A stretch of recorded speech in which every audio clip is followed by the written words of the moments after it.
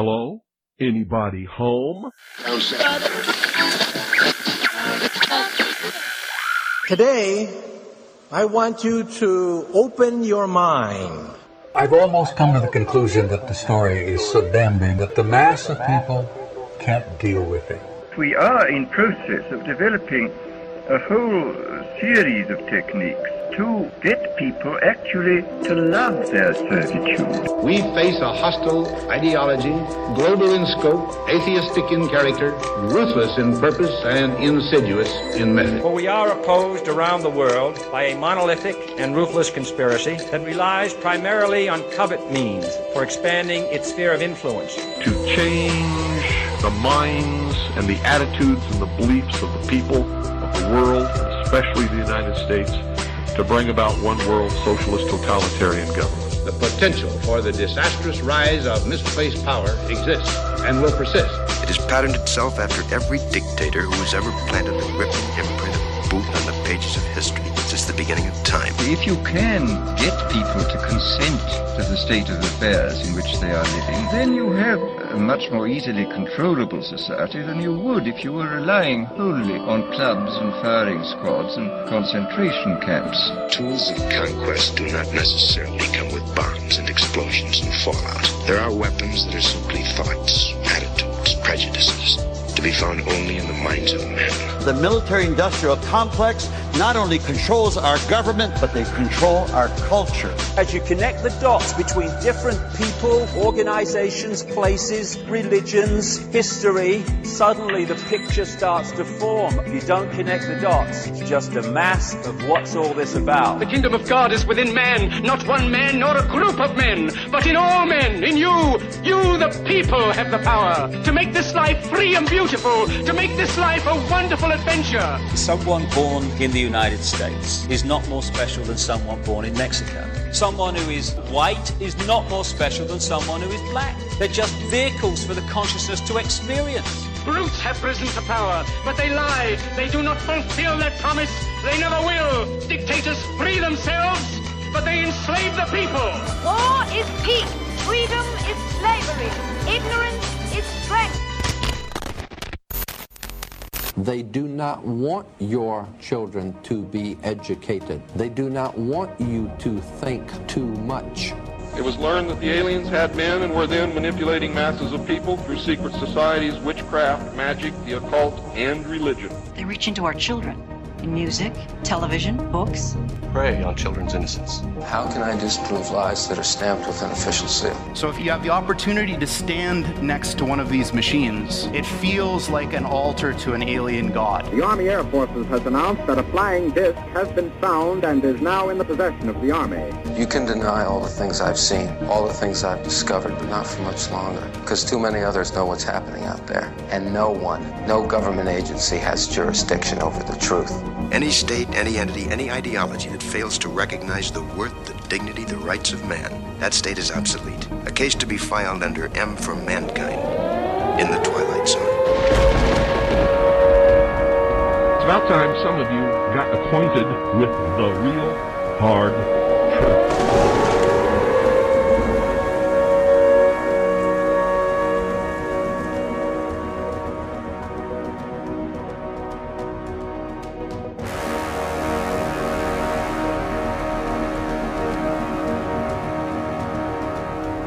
I'm Ryan Gable, your host, and you are listening to The Secret Teachings on The Fringe FM. TheFringe.fm is the network website. A new website, just redone, TheFringe.fm. Check it out today. The Secret Teachings airs on The Fringe FM. That means you can find us on The Fringe 5 nights a week, Monday, Tuesday, Wednesday, Thursday, and Friday at the same time each night. An older episode will play after the new broadcast. But you can find our full show archive on our website and more on our website at www.thesecretteachings.info. I put up the graphic for each show on the website, thesecretteachings.info. And if you'd like to contact us, please do so at rdgable@yahoo.com. That's rdgable@yahoo.com. rdgable@yahoo.com. secretteachings.com. Facebook.com/The Secret Teachings is the Facebook page. You can also find my personal page on there, Ryan Gable, and instant message me. Don't be offended or worried if I don't message you back right away or even in a week or two. I literally get like hundreds of messages a day, so it's hard to have lengthy conversations, but I am reading your messages, and if I'm not reading them, it's just because I've overlooked them. I'm looking at my email right now, actually, to start tonight's show. I was scrolling through it during the introduction, and I've got like 500, well, I have 644 unread emails, and I've got like 500 emails just this year that I haven't gone through yet. Sometimes, most of the time, they're the same person sending multiple emails. It might be a brief sentence or something. But if it's a very lengthy email, I'm trying to read it. I'm trying to get back to you. And I have a very, very old cell phone, so I downloaded the Discord application, and I'm going to try to be more active in the Discord chat because as a listener, I like to interact with hosts as well. And it would be nice if I could interact with you as an audience more so, although I do like the email a lot because I used to do a lot of live chats and I used to do a lot of call-ins, and it just kind of got overwhelming and it took away my focus from whatever the subject matter was. I mean, this show is, I am, and I might not come off this way, but I am a very personable guy. I'll have a very in-depth or a very simple, whatever kind of conversation you'd like to have. But I usually rely on the other person to judge and to determine the energy and the intent of the conversation. Because some people I can't even talk to about simple things. They have an energy that I'm just not connecting with, and vice versa. Otherwise, I'm a very personable guy, and I can have a conversation about pretty much anything, but I need to have some level of openness, and the other person needs to have some level of openness in order to, you have to open up those channels, open up those gates so that you can form a connection. It seems like it's becoming harder and harder to open up those gates and form a connection because, well, virtually everything is offensive. And offense has become a form of currency.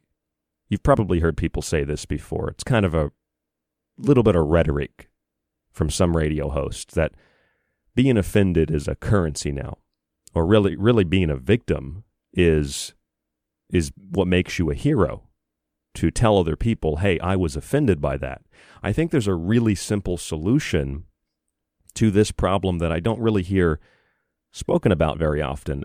Last night, I watched a documentary on Jordan Peterson. And I find Jordan Peterson to be a very interesting individual. I'd actually like to interview Jordan Peterson. I find Jordan Peterson to be a very interesting individual because people on both sides of the political spectrum, and he's in Toronto, he's in Canada, and they have a very similar situation in Canada in terms of what is considered acceptable speech and what is considered to be acceptable social behavior in context with speech and hate and things like this. Jordan Peterson is either loved or he is hated by people on both the right and the left. There are people on the left that hate him, but there are people on the left who agree with him, and there are people on the right who hate him and people on the right who agree with him. And that's, when I watched this documentary, I thought, I knew I liked Jordan Peterson, but I didn't realize how much my perception of the world was very much like Jordan Peterson. And I was wondering, always in the back of my head, I'm always wondering, why is it that I attract so much attention from people of all kinds of mostly political affiliations? And the answer is very clear. In the same way that any of you would attract the same kind of attention, and I'm sure many of you do. In fact, I know that a large number of you do because I get emails from you telling me you have the same problem. You don't subscribe to a belief or an ideology, and so that makes it difficult to converse with people, right? It makes it difficult to have conversations, especially to have an in-depth conversation, because if you don't have something to put forward on the table as a problem or as a solution, and you're simply making an observation, you can't really combat an observation. But then again, maybe you can combat an observation, because observations have now become offensive. And so you either subscribe to what one, in some cases, radical, extreme, ideological collective demands you acquiesce to and believe, or you are immediately placed into the devil's advocate position, the nearest immediate radical, sometimes extremist opposition to one ideological view. And I've been reading a lot of American revolutionary history. It's always been my favorite part of history. I love the American Revolution. And I'm reading about, the different kinds of warfare and 18th century warfare in general. You had the sides line up, and think about the American Revolution. If you ever saw the movie The Patriot, right? They've got the British lined up, their red coats, and then you've got the Continental Army lined up, and fire, fire, fire, fire, and they just shoot each other in an open field. It was people like Francis Marion and others who got into the guerrilla warfare and really changed the course of the war. And that was later, of course, supported even more so by the French when they arrived to really solidify the victory of the colonists. So you think about that kind of warfare, it's like if I stand on the British side, I'm probably going to get shot by the colonists, the Americans, whatever you want to call them in this analogy. But I'll have the British to support me and back me up, right? If I stand on the side of the Americans, the colonists, the rebels, the revolutionaries, I'll probably get shot by the British, but I'll have the support of other revolutionaries, even if we have disagreements. Just like if I was on the side of the British, I'd have support even if we had disagreements. But if I stand in the middle of the two warring sides, I'm probably going to get shot by both of them, because the British think, well, you're not with us, so you must be with them. The Americans think, well, you're not with us, so you must be with them. And it's like, no, I'm actually with neither of you. I'm just in the middle. And when I make an observation, just like I watched this Jordan Peterson documentary, I've listened to Jordan Peterson talk before. I've actually used some of his clips in some of our montages once or twice. And it's the same thing with Jordan Peterson, or it's the same thing with, there are other speakers and there are other radio hosts who face similar criticisms, because when they speak, they may speak in observational, perhaps condemnation of an ideology. And of course, this ideology, which is usually a collective hive mind, has no way to react to it if they cannot lob insults of a parallel opposition towards you, or at least they lob them, but they don't stick, they don't hit their target. They don't know what to do. So they become even more hysterical, and they have more reason, as they believe, to shut you up because you're radical. It's okay for you to take certain positions that are in opposition to one ideology, but if you take a stance that isn't even neutral, a stance that is in the middle, removed from the battlefield, where you observe both sides and say, well, I can agree with you and I can agree with them, but I also disagree with them and I disagree with you. And I think that there's a way to, if we converse about this diplomatically, we can come to a solution. Neither side wants to do that. You've got extremists on the left and extremists on the right, and you even have extremists that are kind of moderate, if you will. I think we could make that argument. So the solution to this, by mostly hysterical collective hive mind reactions, is, well, let's just shut down our opposition. Let's just make sure that nobody else can speak, especially if, you can't defend what you believe. You ever hear that saying that if you engage in political debates or political discourse, there's never a winner. You always lose when you engage in political discussions. And sometimes I'm sure that I do indeed engage in political discussions, but my presentation is always observational. It's kind of like observational comedy. It's an observation. The comedian doesn't necessarily believe what they're saying. It's a joke. Have you ever, like Jerry Seinfeld kind of popularized that type of humor? Just have you ever noticed? It doesn't mean, that when have you ever noticed that this group of people do this, that they're a racist or they're a bigot or something like that. Now, these are things that I'm sure that you as an audience of the Secret Teachings are very, very well acquainted with. And tonight, I don't want to talk about something that is more removed from the abnormal qualities, if you will, which are truly normal qualities of the world that we live in. Last week we talked about technology and sixth-generation virtual realities that Samsung is developing. And the week before that we talked about the American Revolution, and we used a lot of analogies. We've done shows with David Parker and Don Lester about health, and we did a show about STDs and asthma. I did a show a couple of weeks ago about what I call Pizzagate. And it's funny because I posted that promotion on Facebook, and there was a guy who basically thought that I believed Pizzagate, because the name of the show is Pizzagate, and behold a pale hat. I thought it was a clever title.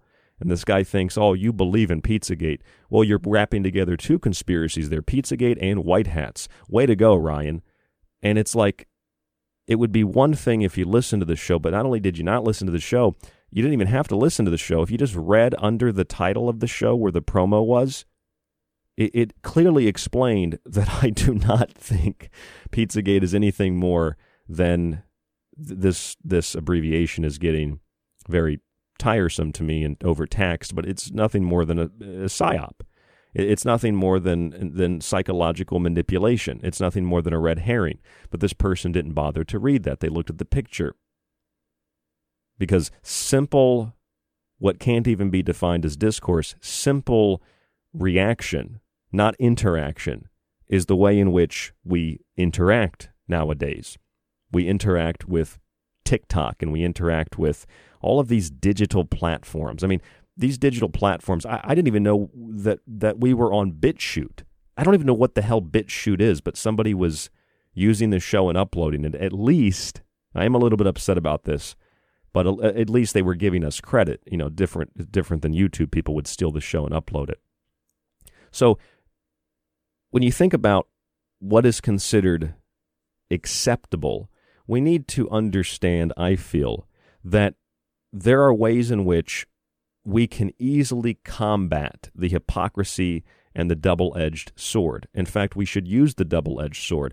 If the double-edged sword is going to be used to wage war on our language and the way that we communicate and the way that we think and the way that we interact, then when someone says, I'm offended by what you said, the simple solution to that, and I think it's so simple that maybe people have overlooked it, the simple solution to that is, well, I'm offended that you're offended.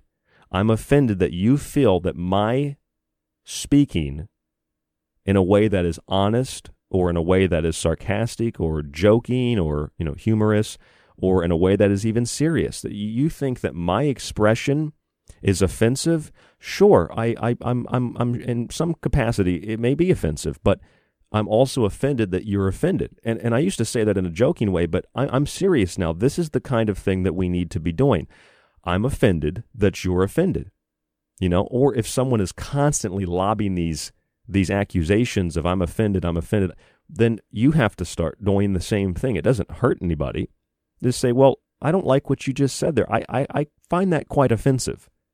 We have to fight that with the same kind of veracity that it's being, I guess, as a form of cultural war, as it's being waged on everybody else. And see, the weird thing is, people of various backgrounds, political, religious, whatever, these identifications that mean virtually nothing, except to classify us in a way that we can kind of understand with our temporal experience. We have people that just, most of us are accepting of each other. I mean, I get messages from people all the time, and they tell me, I'm like, I did a show on Islam one time, and someone who messaged me and said, I'm really glad that you did a show and you explained what Islam for a lot of Muslims is, because it's not obviously what Western media says Islam is, and it sure as hell is not what certain extremist rightists say Islam is. I mean, I've known lots of Muslims. Muslims don't act the way that I'm told that they act. Muslims when I meet a Muslim, they're usually kinder than Christians. My experience with Muslims is that they're actually easier to interact with than Christians, who tend to be more uptight.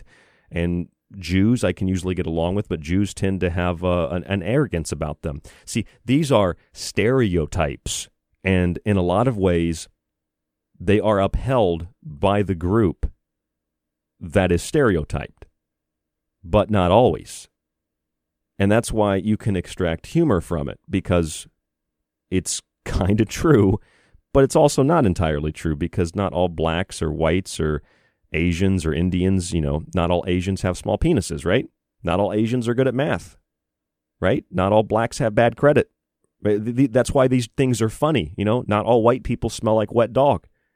Not all white people are Southerners with no teeth, I mean, people used to make fun of me because I was going to high school in West Virginia for a couple of years, and anytime I tell someone I'm from West Virginia, even my friend Jack from this show, who co-hosts on occasion, he always jokes with me. Like a couple of months ago, he was joking.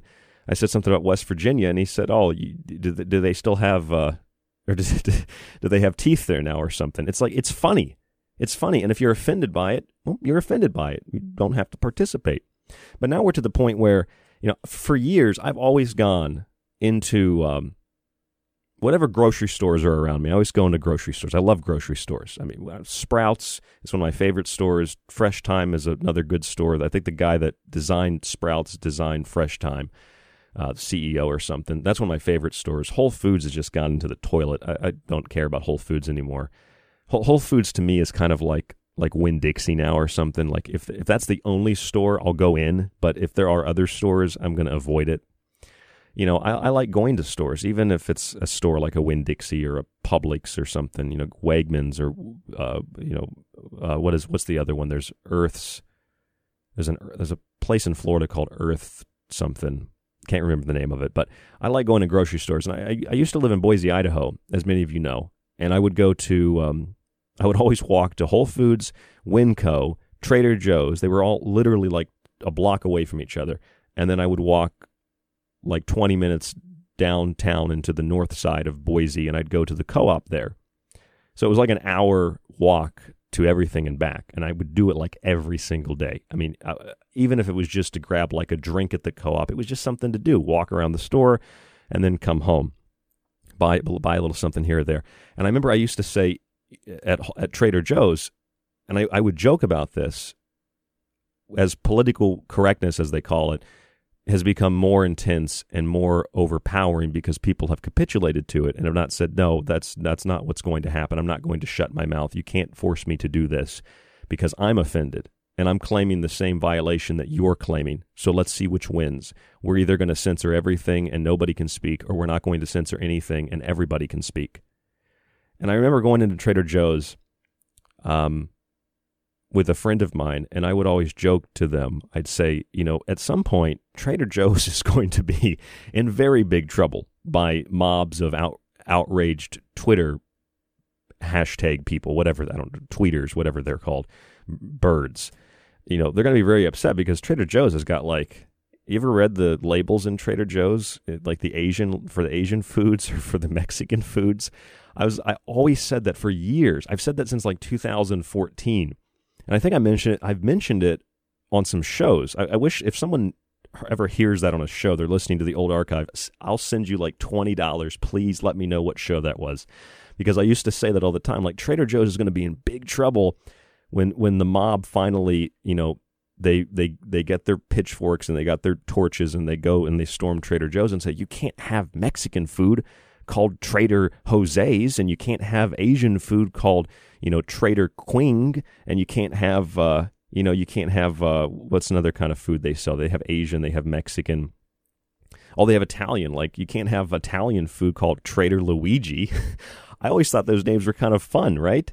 Because, you know, you're a trader. You're trading with different people, right? And isn't that what Trader Joe is? Trader Joe, he's trading with different countries, different nationalities. I mean, it's in America, we have a virtual overflowing of nationalities and backgrounds where everybody kind of, you know, gets along unless they're provoked otherwise. But that's exactly what's happened. Trader Joe's is now in trouble, and Trader Joe's has bowed, they have kneeled to the mob of pitchforks and torches and people demanding that they change their labels because they're racist and they're offensive. But I'm going to explain when we come back how racism isn't always and shouldn't always be seen as a negative thing. That's where the humor comes in. And how we're so concerned over why something's called Trader Luigi's, but we're not reading the ingredients of what's in Trader Luigi's lasagna. That's what's really important. We should really be outraged about what we're eating, not what we're eating is what it's called. That's kind of where I'm going tonight. I'm Ryan Gable. This is The Secret Teachings. Don't go anywhere. More after this on The Fringe FM. Check out our website, www.thesecretteachings.info.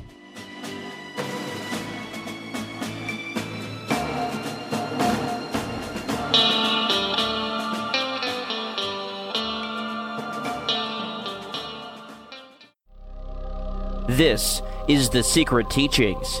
To contact the show, to share information and your opinion, or give recommendations, email rdgable@yahoo.com. Visit the Facebook page at facebook.com/thesecretteachings or our website, thesecretteachings.info.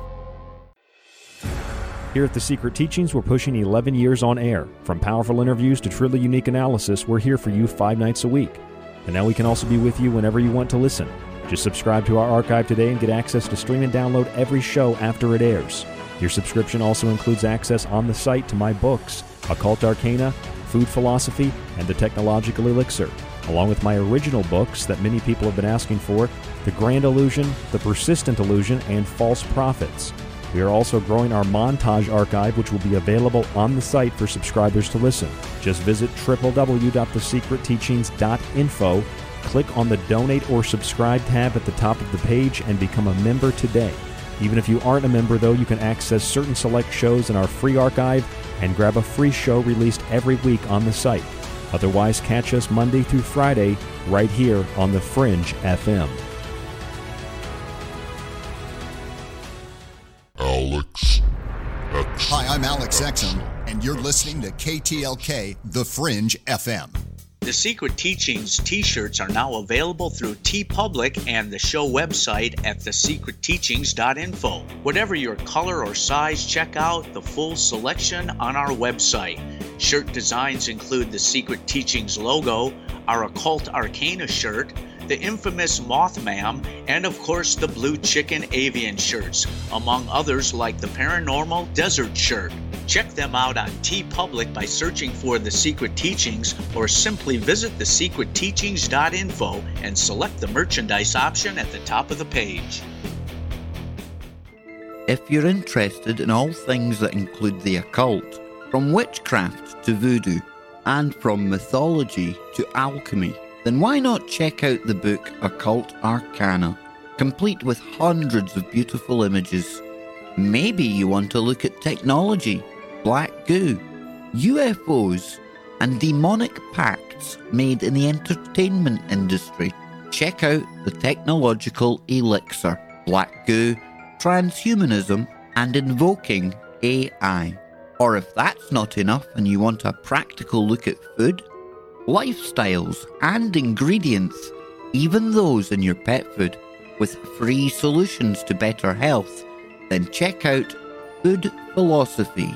All 3 of these books are available in softcover or PDF at www.thesecretteachings.info. That's where you can read reviews, see pictures, and even order yours today. It not only supports The Secret Teachings and Fringe FM, but most importantly, it supports you. The truth is out there. There's something out here. And so are we. KTLK Digital Broadcasting, The Fringe FM. I'm Ryan Gable of the Secret Teachings Radio Show, and you're listening to KTLK Digital Broadcasting, The Fringe FM. Check out my show, The Secret Teachings, Monday through Friday, right here on The Fringe, 11 p.m. Pacific, 1 a.m. Eastern, U.S. time.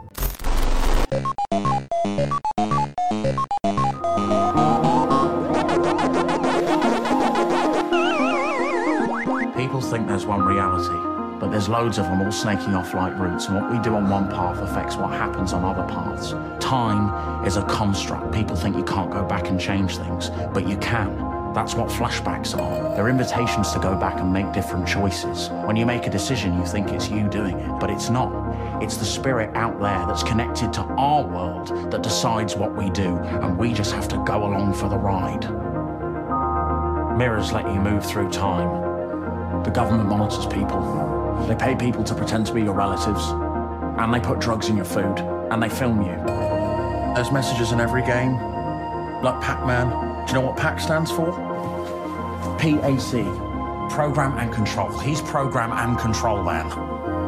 The whole thing's a metaphor. He thinks he's got free will, but really he's trapped in a maze, in a system. All he can do is consume. He's pursued by demons that are probably just in his own head. And even if he does manage to escape by slipping out one side of the maze, what happens? He comes right back in the other side. People think it's a happy game. It's not a happy game. It's a fucking nightmare world. And the worst thing is, it's real and we live in it. It's all code. If you listen closely, you can hear the numbers. There's a cosmic flowchart that dictates where you can and where you can't go. I've given you the knowledge. I've set you free.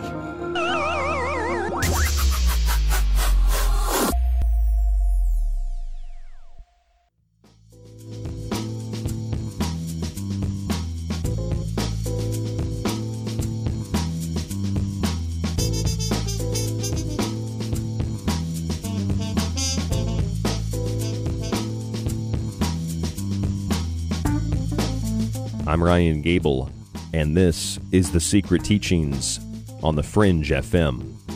Trader Joe's. You know Trader Joe's, right? One of the most loved, beloved establishments. It's a trendy place, kind of, isn't it?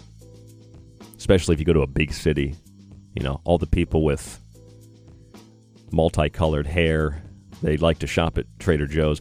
I quite enjoy Trader Joe's. I like Trader Joe's. They've got really good deals on things like Brussels sprouts. You get like a bag of Brussels sprouts organic for like $3.49. I mean, you can't beat that. Trader Joe's has really good deals because Trader Joe's doesn't have any lines of credit, and Trader Joe's just buys everything in just enormous amounts, basically with cash. So Trader Joe's is able to give you big discounts on things that otherwise might cost a little bit more money somewhere else.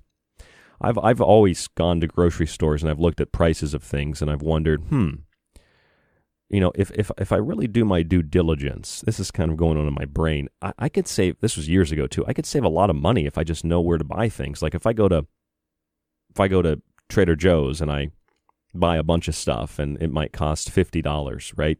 But if I strategically know that if I buy green peppers, which are pretty expensive at Trader Joe's, if I buy those green peppers at Winco, or if I buy, you know, that applesauce at Whole Foods, I can get better deals on it. So the $50 for all this might only end up costing me $30 if I play my, you know, food cards right. And so that's what I started doing. And even with my job outside of radio, I was employed for some time until the so-called pandemic struck, and what I would do is I would go out to other businesses and I would cross-reference prices, and I would see what was the cheaper deal, and then, you know, the store I work at would arrange their prices to accommodate that if it was something that was possible. And other stores, of course, do the same thing. I mean, to me, that's exciting because I know that I'm in control of what I spend, and I know that I'm in control of, hey, I don't have to put back that item. Don't have to put back that item. I can get that same item cheaper somewhere else, and I can save money, you know, or I can put back 2 items here and get 3 items at another store for the same price. Now, I know that's a lot to deal with because most people don't have the luxury of and don't have the desire, of course. I have a passion for food and a passion for cooking and a passion for getting a good deal. I'm actually very Jewish in that way. I want to get a good deal, you know, and I will haggle with you. I'll haggle like a gypsy. I will haggle with you over anything. I'll haggle with a store, you know. Stores hate that. I don't do that anymore, but unless it's dented or it's broken open, I might ask for a discount, and, you know, a lot of times you get it. So I'll haggle. I got some Jew in me. So you go to stores. I go to stores all the time, and I'm always looking for a good deal. And another thing I'm looking for is I'm looking for what I'm actually purchasing. Like, yeah, I want to make lasagna. So let me give you an example. I make lasagna. And let's preface this. This is the Secret Teachings. You tune into this show. Why is this guy talking about lasagna? I'm talking about lasagna because lasagna is everything. Lasagna is alchemical. Lasagna is metaphysical. Lasagna is energetic. Lasagna is delicious if you do it right. Lasagna is all kinds of stuff. It's Italian. Sort of. Kind of. It's been Americanized. Other countries have made lasagna their own thing. And you may ask further, well, how is lasagna metaphysical? How is it alchemical? Cooking is alchemical. Cooking is metaphysical. The reason that cooking is alchemical, if you know what alchemical means, it should be very obvious to you, because it's a process by which you take these different ingredients, you combine them together, and you create this dish with heat and with the proper preparation, and you create something new. And I think it's kind of metaphysical too, because metaphysics, although it's considered specifically as a branch of philosophy, it includes concepts like what we know and what is the substance of things and what is the cause of things and the time and the space of things. All of this applies to cooking.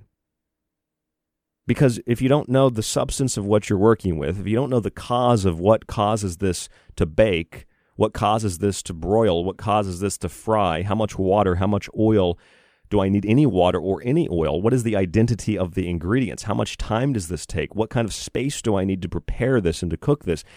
Food is metaphysical. I'm sorry to tell you that not everything metaphysical revolves around Bigfoot and taking acid. Food is metaphysical. Food has always been metaphysical. Food has always been alchemical.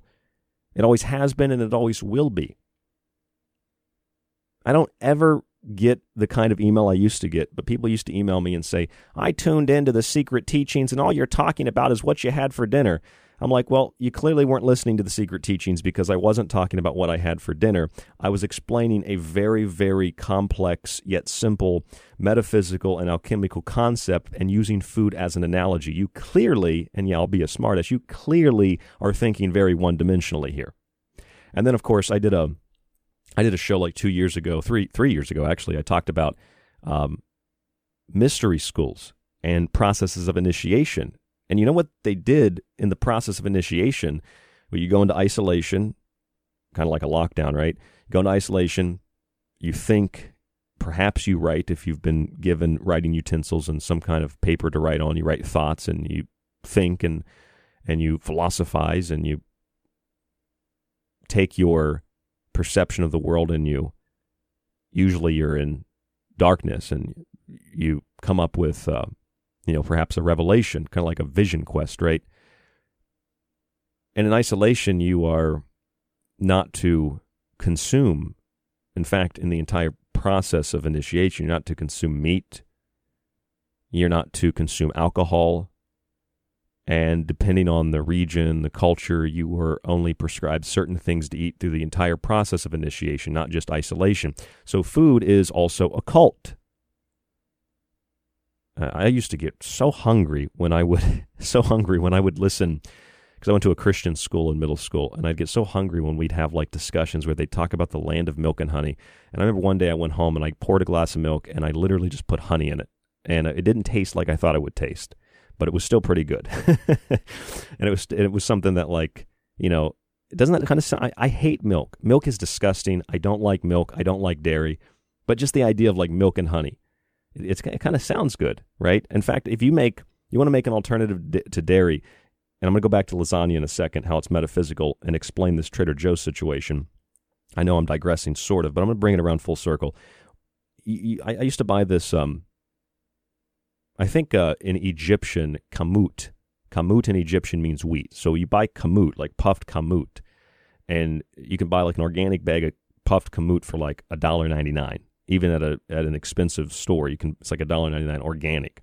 So and it usually tells you on the back of the bag. I think it's Arrowhead Mills and Red. Is it not Red Man? That's the tobacco, but Red Mill or Bob's Red Mill or something. There's also Arrowhead Mills. I think Arrowhead Mills, the company, does a kamut, and in the kamut, you take this, you put it in a bowl. You pour in whatever milk you want. You want to do oat milk. You want to do coconut milk. You pour that in, and then you put some honey on top of it. It's so delicious. I feel like I'm in the Bible. I've got the milk and the honey. I've got the kamut in Egypt.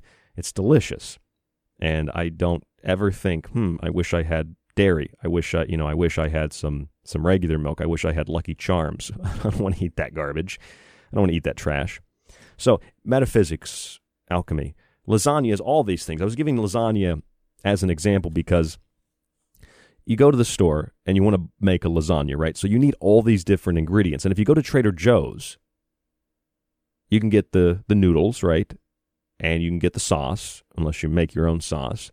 And you get whatever you want to put in the lasagna. When I make lasagna, I do sweet potato, I do onions, mushrooms, green peppers. Sometimes I put broccoli, but I usually stick with those things. Onions, green peppers. I'll do like shiitake mushrooms. Those are pretty good. And then if you put nutritional yeast in each layer, it kind of makes like a coagulated cheese. And then you can make cashew cheese out of nutritional yeast, red pepper, if you want that kind of a flavor, red pepper, and cashews.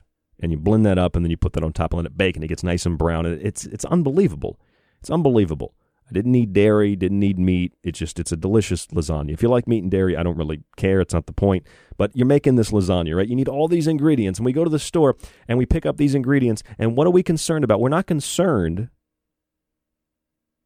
about what is in the ingredients. We're not concerned about the excess of sugar in the sauce. We're not concerned about the nutritional quality of the pre-cut vegetables that we buy if we put vegetables in it. We're not concerned with how the meat was raised and how the meat was killed, how the animal was raised and killed, how the meat was processed and how it was sprayed with chemicals or there were hormones that were added to the food. And we're not concerned with that. We're not concerned with the pus and the blood and the feces even sometimes that gets into the milk, that gets into the cheese. And it's really gross, but that's what's happening. And I'm not saying that to shame you from eating these things. That's just reality. It's kind of like if you think about when you eat a pizza, what are you basically eating? You're eating a loaf of bread, a block of cheese, and a stick of salami. That's basically what a pizza is. But when you put it all together, it's alchemical, and you make this delicious pie, which the Egyptians used to make long before the Italians. So pizza is technically Egyptian. Italians just kind of made it, that's what we think of when we think of pizza, but we think Mediterranean. And I mean, Egypt is probably the first place, I think, historically pizza was made. But who knows? And I don't really care. I mean, I have lots of Italian friends. Mike D, who comes on the show, he's Italian. None of the people I know of any background or religion, nobody really cares. Like I've got people that I know that are Italian, they don't really care if you make Italian jokes, right? People that I know that are Muslim, they don't really care. People that I know that are black, they don't really care. The only people that seem to care are racist. I'll agree with you, racist white people who need to tell you that they're not racist. That's who tends to care about these kinds of things. Otherwise, nobody that I know really gives a damn.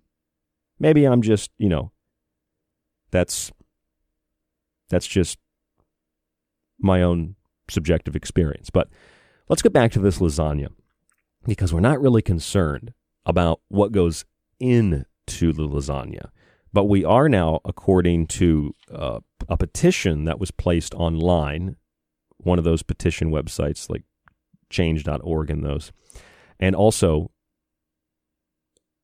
the Washington Post and some other publications just a few days ago, about a week ago, have published stories that Trader Joe's has agreed to get rid of their so-called racist packaging. So the New York Times reported on July 19th, 2020, so this was about a week ago, petition urges Trader Joe's to get rid of racist branding.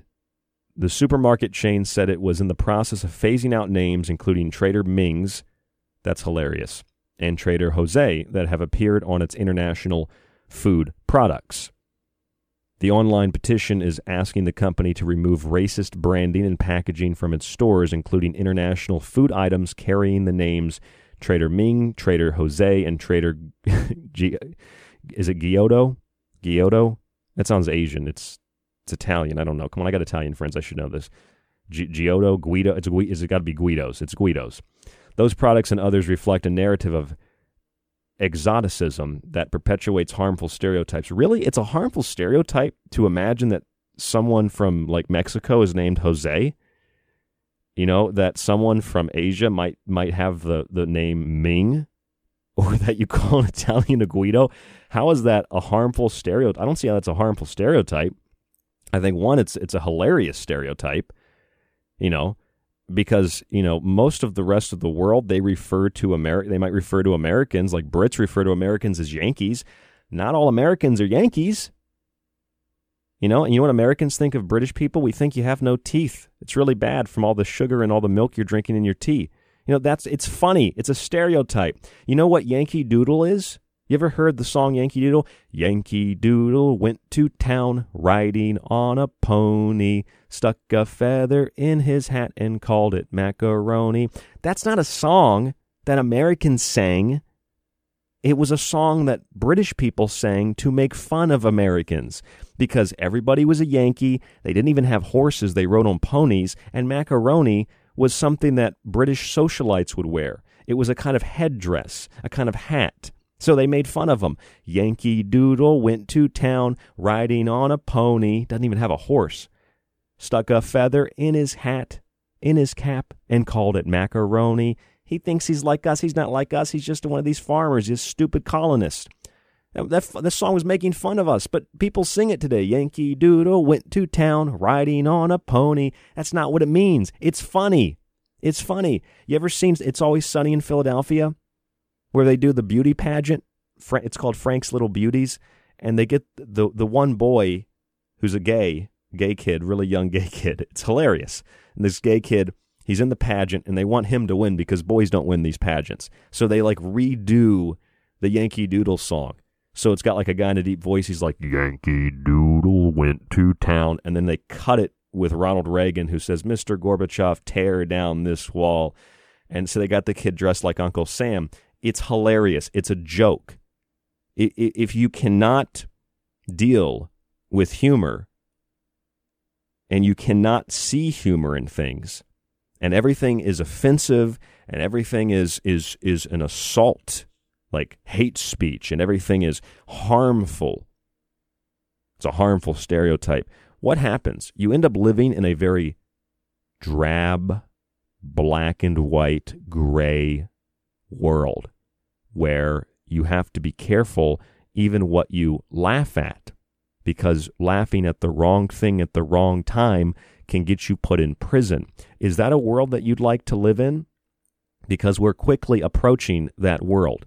We're quickly approaching. Every day we wake up and we're deeper and deeper in to the prison of the mind, where we're unable to even think certain things because we know that thinking those things could be dangerous if we express those things. You know what we need to do? And in no means in a violent way, we need to make it dangerous. We need to make it unacceptable for people to express their discontent. Not only the discontent, they can express it, but to express their discontent and desire and force and demand that other people capitulate to what they're saying.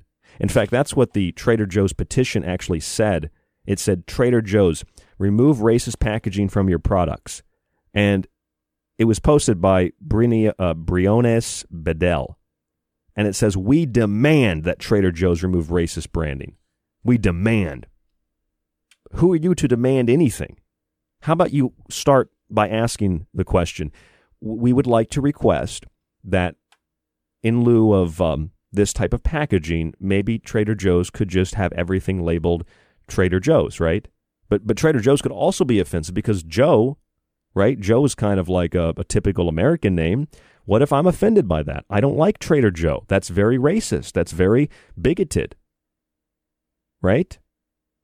I mean, you do know that in the Pacific Theater in World War II, where you had the cargo cults, a lot of the inhabitants referred to soldiers as John from. Was that also racist? You know why they referred to soldiers as John from? Because so many soldiers were named John that the only thing they could get out of the language was John, and then they were from Kentucky. John from New Jersey, Jersey. John from Boston. John from New York. John from wherever. John from. So how about Trader John? Would Trader John be more acceptable so we can classify all Americans in this giant blob? No, that would also be offensive. How about Trader? How about they sell some Indian products? It's Trader Scalper. It's not like they're selling intentionally offensive things. They're not selling a product called Trader Negro. It's like they're not selling African black soap as Trader Negro. They're not selling they're not selling taco shells, Trader Wetback. It's Trader Jose because that's a very, very typical name. Jose, right? How many baseball players are named Jose? There's a lot of them, right? A lot of famous ones named Jose. I don't even watch baseball. I know that, And there are a lot of guys that play hockey, and you get these like European, Russian names that are they're so long you need two jerseys to spell them out. That's pretty typical because of where the people come from. You came from America. A lot of the people in the Pacific Theater thought you were, oh yeah, we're John from Kentucky, John from New York, with the cargo cults. So Trader Joe's, it's being demanded. They're demanding it, demanding. Who are you to demand anything? How about Trader Joe? You know what, Trader Joe? If I own one of these businesses, I think that I would do so well as a business owner in this climate, because what I would do is I would put out a separate petition and I would say, we demand you shut your mouth. And if you don't like our products, you don't have to shop here. Get out of here. And you know what would happen? A small group of angry mobsters who demand it would walk away, and because of the silent majority of people who really don't care one way or another, or they're too scared to voice their opinion because the opposition to their opinion, even if it's in a minority, is violent, those people would come and support my store. I guarantee you that. Because I guarantee you that a majority of my audience, the majority of you listening, you probably don't speak the way that I speak in public, but you think it, and that's why you listen to this show. And if I was a business owner, I mean, in a sense, I guess I sort of am, not for tax purposes, but I mean, I run a radio show, and in fact, it's basically what it is. If this is a business, you come listen to this show because I say things that are unacceptable to the mob. But see, the mob is only there, and they only use violence because they don't have any way to actually express the way that they feel in a regulated manner that is coherent with the basic moral principles of civil discourse. So they want to shut down civil discourse. They scream and they yell and they throw things. This isn't left or right, and it is actually both left and right. This is just the small minority of people that think that they can rule others because they're offended, and they use offense as a weapon. So what you need to use is defense as a weapon. We demand that you shut your mouth. All right? And now because of that, we're rolling out a whole new line of products. All right? And they're going to be named after every region. We're going to just have a product. We're going to go to the lengths that you've never seen before. We're going to go into like the smallest countries. You don't even know where they're at on a map, and we're going to find what the typical food is there. And Trader Joe's is now going to carry that food, and it's going to be called Trader, whatever the name is there. Like those tribes in Africa where they speak like this. And they'll put that on the front of the package. They got some weird rice that they grow in Africa, and it's called Trader. Something like that, right? That's what Trader Joe's should do. I mean, just Trader Joe should sell tea and just call it Trader Brit. Trader Brit. What's a common name in Britain? And we have a lot of listeners in the UK. Is it all? It's just everything's got to be offensive. We demand it. We demand it. Who the hell are you to demand anything? You have no right to demand a damn thing. And even if you do have a right to demand it, Trader Joe's has a right to say, yeah, we're good. We're not going to do that. But Trader Joe's instead said, we're going to remove the racist packaging after an online petition. Trader Joe's is doing away with the store brand labels, according to the Washington Post, derided as racist in an online petition, becoming the latest major company to end the use of names and images that perpetuate stereotypes. Well, they're stereotypes for a reason. All right? They're stereotypes for a reason. When I went to play basketball, when I was younger, I actually just shot around for the first time in like 3 years the other day. When I went to play basketball when I was younger, I used to play pickup games. Yes, it's a stereotype that black people can jump higher than the average white person. And when I played these basketball games, I was usually locked in from three-point range, and I was like Steve Nash with the ball. Mid-range jumpers, I didn't hit those as well. But I would play ball, and I would gain the respect of the people on the court that I didn't know. And usually, they were, once in a while, there's a black guy who just grabbed the ball and, he dunked like Vince Carter. And that's not something that is racist. That's just a fact. This black kid who was shorter than me could touch, I could touch the rim, but I can't dunk a ball. So, yeah, most of the black people I played with in basketball, most of them could dunk. They could jump higher than white people. It's not racist. It's just a fact. Not all black people can do that, though. So you can call it whatever you want to call it. And I don't think all black people play basketball. That's asinine.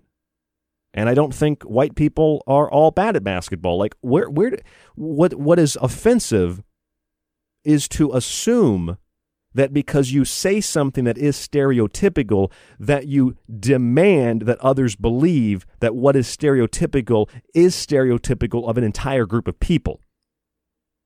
Stereotypes are funny for the contrary reason. Because, why do you think a lot of Asians are really good at mathematics and science? Because culturally and traditionally, that's where the emphasis is on in the household and in the schoolhouse. Why do you think most Europeans, I'm sure a lot of you listening probably would embarrass me when it comes to language. Most Europeans can speak 3, 4, 5 languages? How many languages can we speak in America? Unless you come from one of those countries or you specifically took a course, most people can maybe speak 2. A lot of people can barely speak their first language. Does that mean, something horrible? It's stereotypical. Yeah, it's stereotypical because it's true. Most Americans know one language. And that's okay. That's okay. That's who you are. That's what you are, and that's fine. That's true acceptance.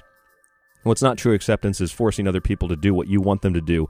That's forcing other people to do what you want them to do and dictating what is considered offensive and what is stereotypical and limiting speech and preventing people from expressing themselves is what it really ultimately boils down to. And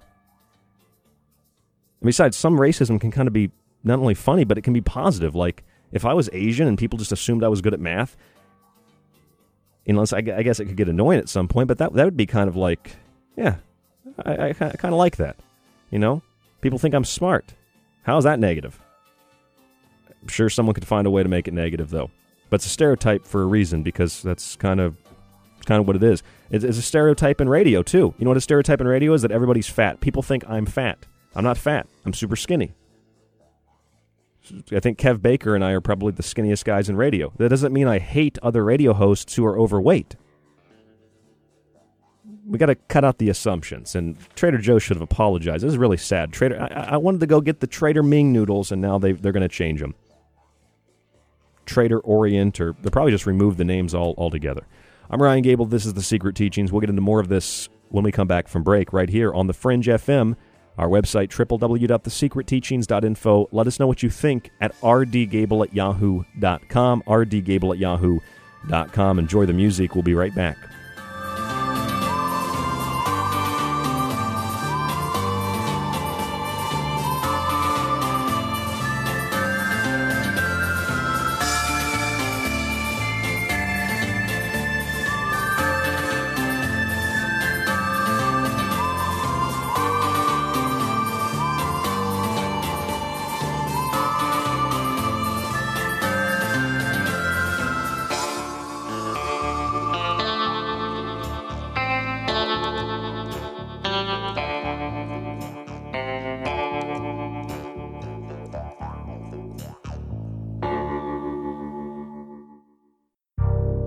You are listening to The Secret Teachings. To contact the show, to share information and your opinion, or give recommendations, email rdgable@yahoo.com.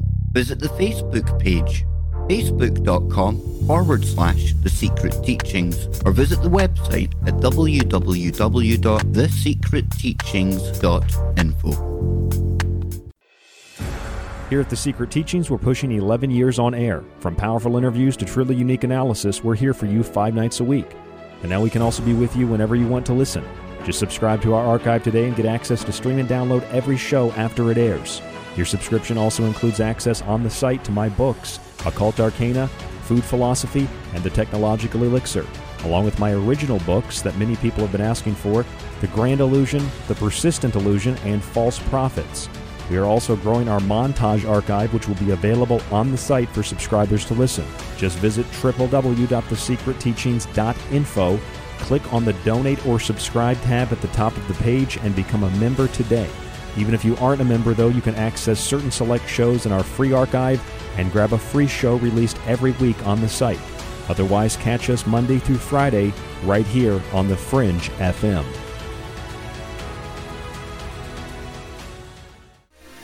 If you're interested in all things that include the occult, from witchcraft to voodoo, mythology to alchemy, check out Ryan Gable's book, Occult Arcana, with hundreds of beautiful images.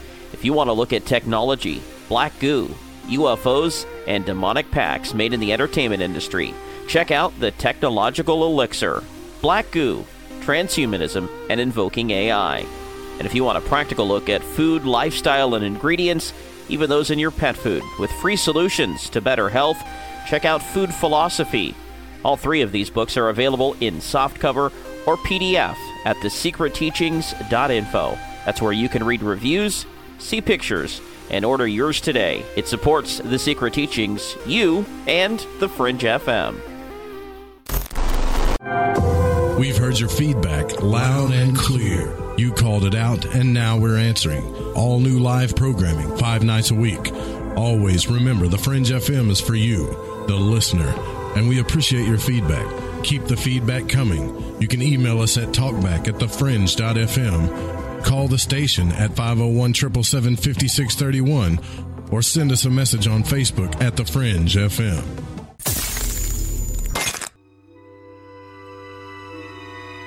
The Secret Teachings is the middle ground between the mainstream and alternative, between the official story and clickbait conspiracy. It lies between man's lack of critical thinking and his acknowledgement of discovering the patterns of nature. This is a radio show of objective analysis, from the occult to pop conspiracy and health. A show we call The Secret Teachings. You can catch the broadcast Monday through Friday on the Fringe FM, thefringe.fm, and www.thesecretteachings.info.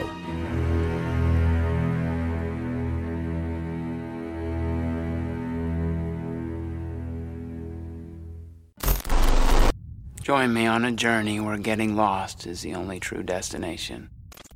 Where the past, present, and future all coexist on the same timeline.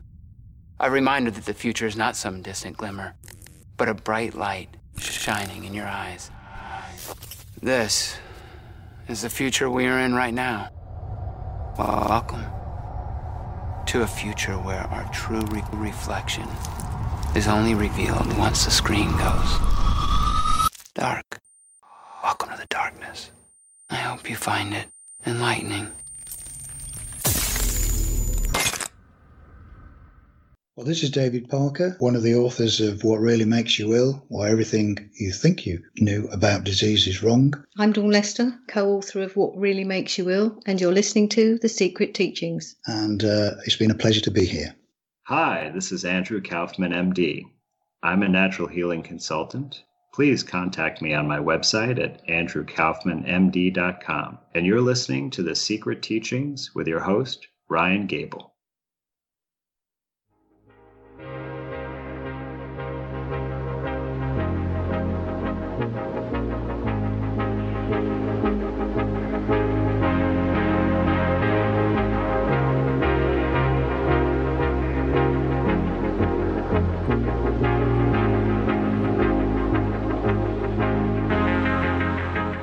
I'm Ryan Gable, and this is The Secret Teachings on the Fringe FM. I know you might have tuned in tonight wanting to hear about Pleiadian starships and star children and great resets and blue chickens and all kinds of stuff like that, but we don't do that fraud here on The Secret Teachings. We will talk about extraterrestrials and aliens and UFOs, and we've got a whole show prepared on that for this week, and we will talk about occultism and esotericism, which we've done tonight on the show. And one of the things that I've kind of coined in radio is all things are interconnected in relation to subject matter. And I've said for many years, I can start a conversation, not because I'm smart. This is just how my brain works. I can start a conversation on food, and I can take you to Bigfoot. And then from Bigfoot, I can take you to Roswell, and from Roswell, I can take you to mind control experiments, and then I can take you back to food. Everything is interconnected in this way, in the same way that nature is interconnected. And this is all a part of nature, so it's all interconnected in that way. And when I say that this is how my brain works, I know that's how a lot of your brains work too. That's why you tune into this show, especially because there are some things that we say on this show that aren't even necessarily offensive, but they're kind of socially unacceptable. And you tune into this show because you either say those things or you want to hear someone else say them and see that, oh, I didn't get shot in the head and I didn't get attacked by a mob. It's okay to make those comments. Now, earlier in tonight's show, you may have heard me ramble on about lasagna for a little bit. I like lasagna. I just found out how to kind of make it myself. I haven't eaten lasagna. I didn't like lasagna as a kid, but I started making lasagna, a vegetarian-like lasagna, though I'm not really a vegetarian or a vegan. I just eat food, real food with nutrients in it. And so you make lasagna, and lasagna is like any food. Lasagna just takes a lot of prep and a lot of space and a lot of time and a lot of ingredients, so that's why I use that as an example. Lasagna is metaphysical. Lasagna is alchemical, because you have to know the time and the cause and the identity of the ingredients and the substance of what you're working with and the space that you need. And you have to know all of this. You have to know the metaphysics of cooking. You have to know the alchemy of cooking to put these things together with heat and then to create a new product. So food is very occult and it's very metaphysical. All food is. I find it quite interesting, however, that we don't have as much of a concern collectively as a society and as a global community with what we use as ingredients and what we use in the process of alchemical transformation in terms of food as we do with what we call the food. In the case of the business Trader Joe's, a petition was put online. Few people signed it. And Trader Joe's decided to agree with the petition that their packaging was racist and begin the process of getting rid of the packaging because it was just too racist and too offensive. The petition began with the words, "We demand." We demand. So a couple people online who probably shop at Trader Joe's don't like the packaging, you change it. By that logic, if let's just say for sake of, I'm not Asian, so I'm not good at math.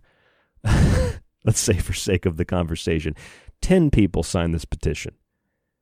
And Trader Joe's says, okay, 10 people sign it, we agree it's racist, we'll remove it. By that logic, if I get 10 friends together, and with me that makes 11, now we make the majority, and we say, Trader Joe's, we think it's quite offensive that you're removing the packaging. We'd like to have Trader Jose back, and Trader Ming back, and we'd like to have Trader Guido back, By that logic, Trader Joe's would have to capitulate. But the difference between the 10 people who demanded it and the 11 people who said we would like you to change it back because if you're just doing this by how many votes, we'd like the Democratic majority, right? Well, the difference is the 10 people who said they demand it are using different language. They're angry, and they will stop at nothing to prevent this perceived injustice from proceeding. They'll use violence, intimidation, and they'll destroy the name of the business and try to bring the business down. The 11 people won't go to those lengths, so we just let the mob win, even if the mob is in the minority. And the mob is almost always in the minority. It's like when you have reviews on a website or in Yelp. People that enjoy their service typically don't go write reviews, but you get 100 satisfied customers, and one of those customers who maybe they were satisfied, but they thought about it and realized, my food was kind of cold. I'm going to give a 3-star review instead of a 5-star review. And everybody looks at the 3-star review because they've got to be telling the truth. If they put 3 stars, they weren't just phoning it in, and they're angry and they're upset or they express their discontent. Well, that's basically what a mob is. A mob is 1 out of 100 people expressing their concern. That's why it is important for other people to get involved. Now, I'm not saying you have to get involved politically or socially. What I'm saying is I want to know why we're more concerned about Traitor Guido's pasta sauce being called Traitor Guido or Giotto or whatever the name is than we are about what's in the pasta sauce. Because if you have poor ingredients, you're going to have a poor alchemical transformation. It's no different than in the spiritual, if you will, in the conscious and the subconscious. If you're putting information into your conscious, into your subconscious, and it's just kind of like it's not good quality, you're going to get pretty poor. Just like if you put bad, gasoline or poor gasoline in your car, you're going to get bad performance, right? It's not going to be efficient performance. You're not going to get efficient conscious performance, cognitive performance, physical performance. You're not going to get cognitive efficiency if you're eating things and you're doing things and taking care of yourself in a poor way, in a poor manner. So Trader Joe's, within just a very short period of time, they say, well, yeah, we're going to get rid of that packaging. It's racist. So within just a few days, Trader Joe's, according to the Washington Post, is doing away with the store brand labels derided as racist in an online petition, becoming the latest major company to end the use of names and images that perpetuate stereotypes. The grocer said it had decided years ago to adopt the Trader Joe's banner on its entire product lineup, instead of using such ethnic-sounding variations as Trader Jose's on Mexican food products and Trader Ming's on Chinese fare. The Change.org petition criticized what it called racist branding and packaging, apparently helped to fast-track the process, according to Trader Joe's. The person who launched the petition said, quote, the grocery chain labels some of its ethnic foods with modifications of Joe that belies a narrative of exoticism that perpetuates harmful stereotypes. Is it really harmful? Has any Chinese person ever gone into a Trader Joe's and thought, wow, that Trader Ming's product is very offensive? No, I'm sure that there have been some Chinese people that have went into Trader Joe's and thought, oh, look, my family name is on the product. And there have probably been some Mexicans that have gone into Trader Joe's and said, look, Jose, look, they got beans named after us. I don't do voices very well. But that's basically what it is. And they're saying Trader Joe's is racist because it exoticizes other cultures.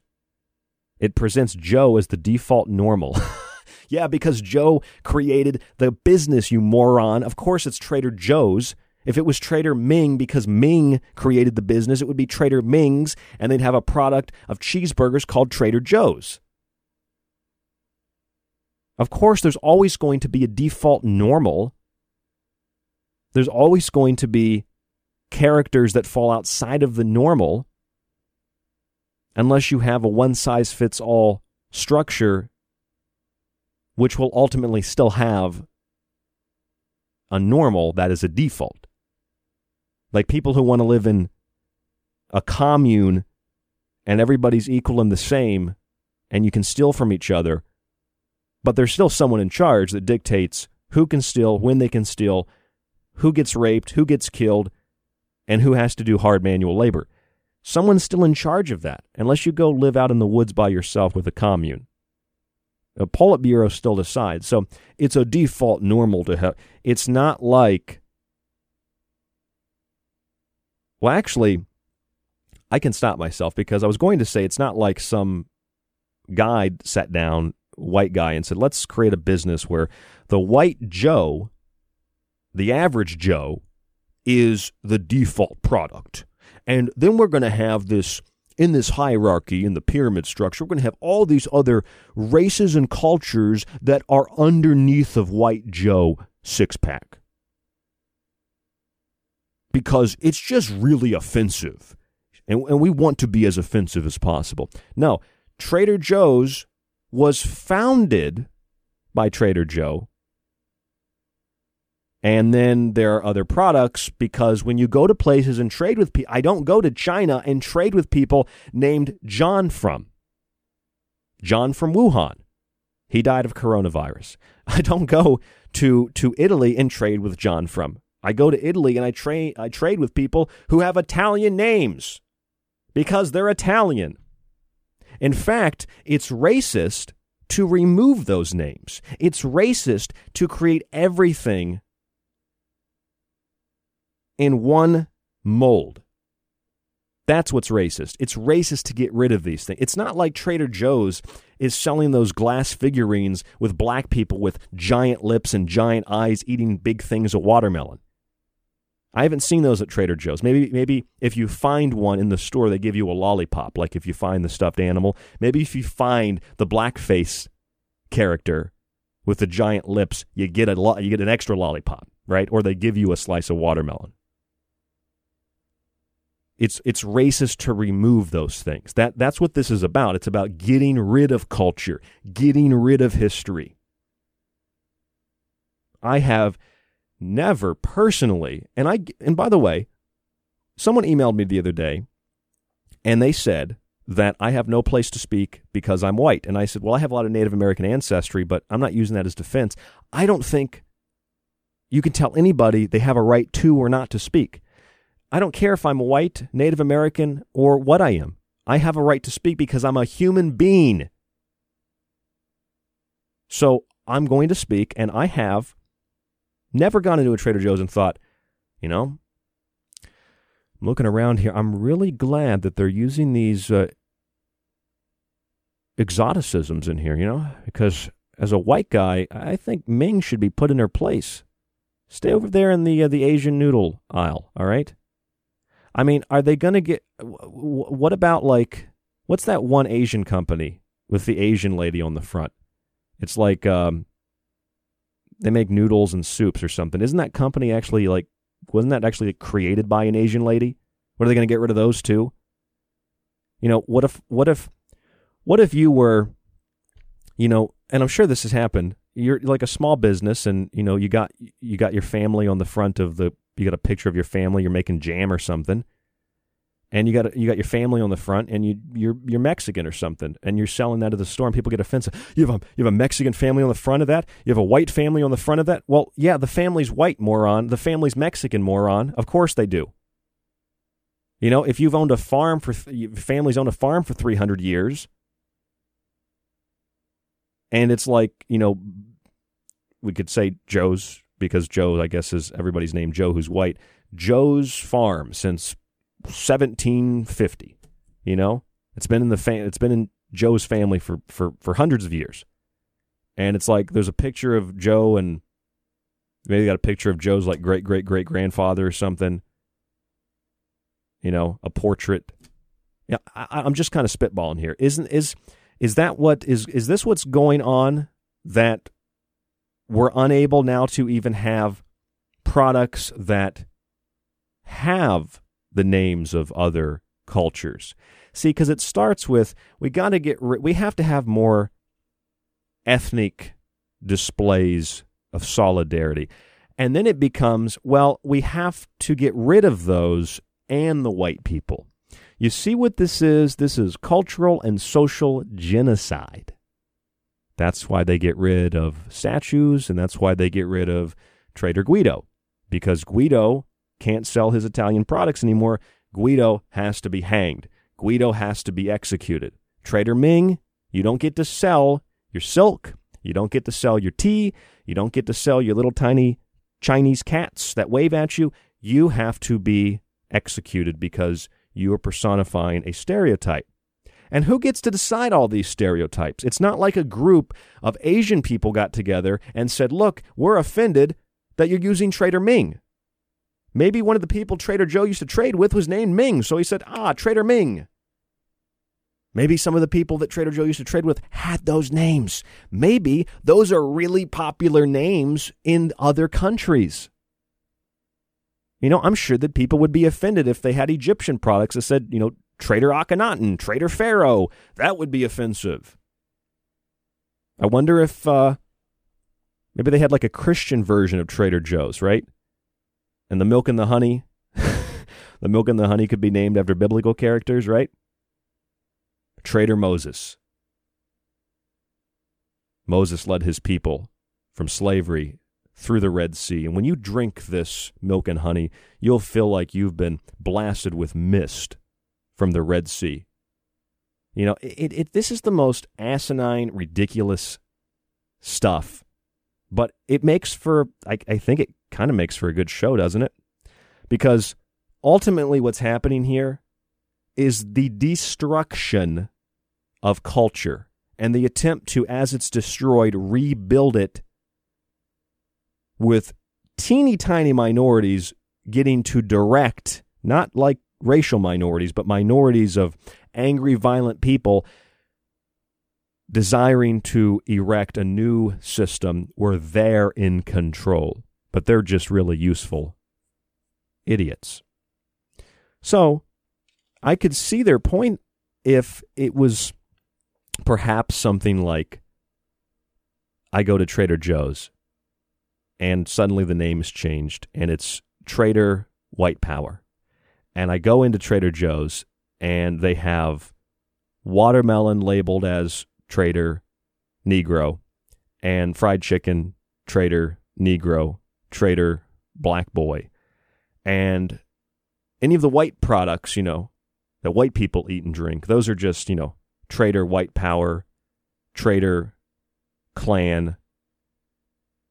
And then I go over to the Chinese aisle and it's like Trader Chink, Trader Chong, you know, and I keep going down the aisle and I see Trader Wetback, Trader Beaner,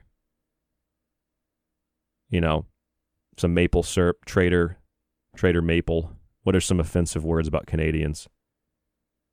You know, I go over there and, you know, I go to the even more ethnic section, the Exoticism section.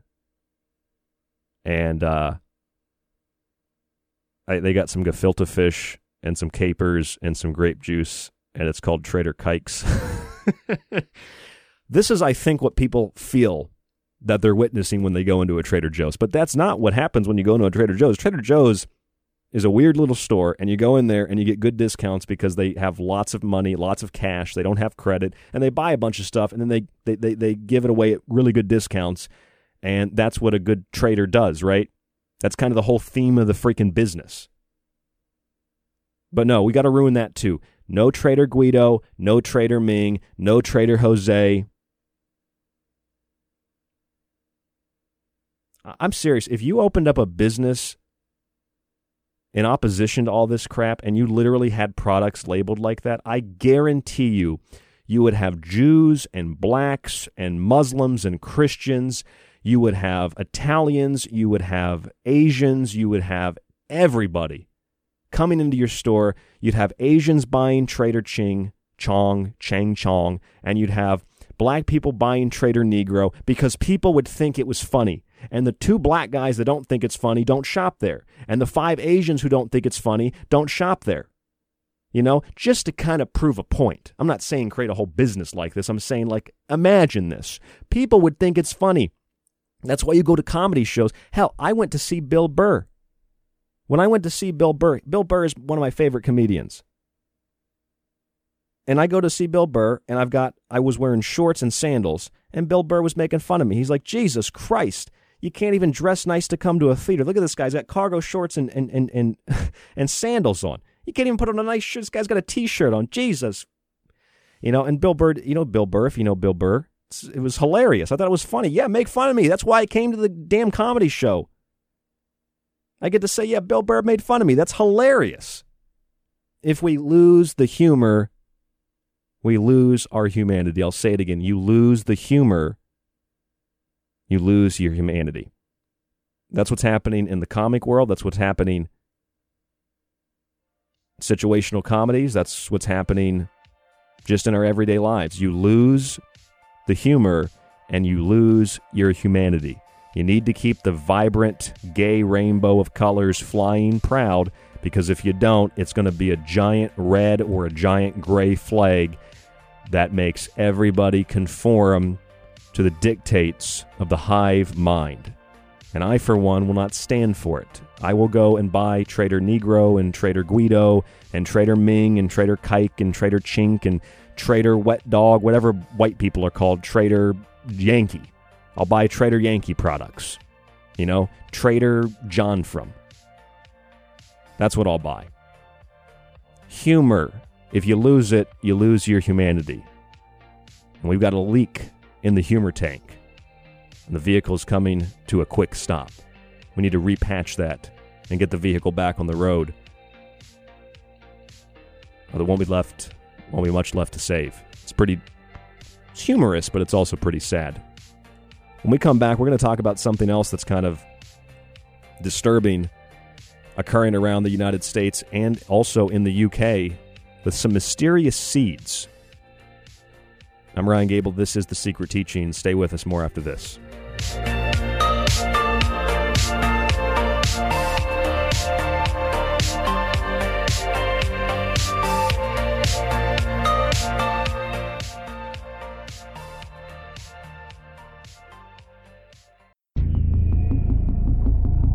You are listening to The Secret Teachings with your host, Ryan Gable.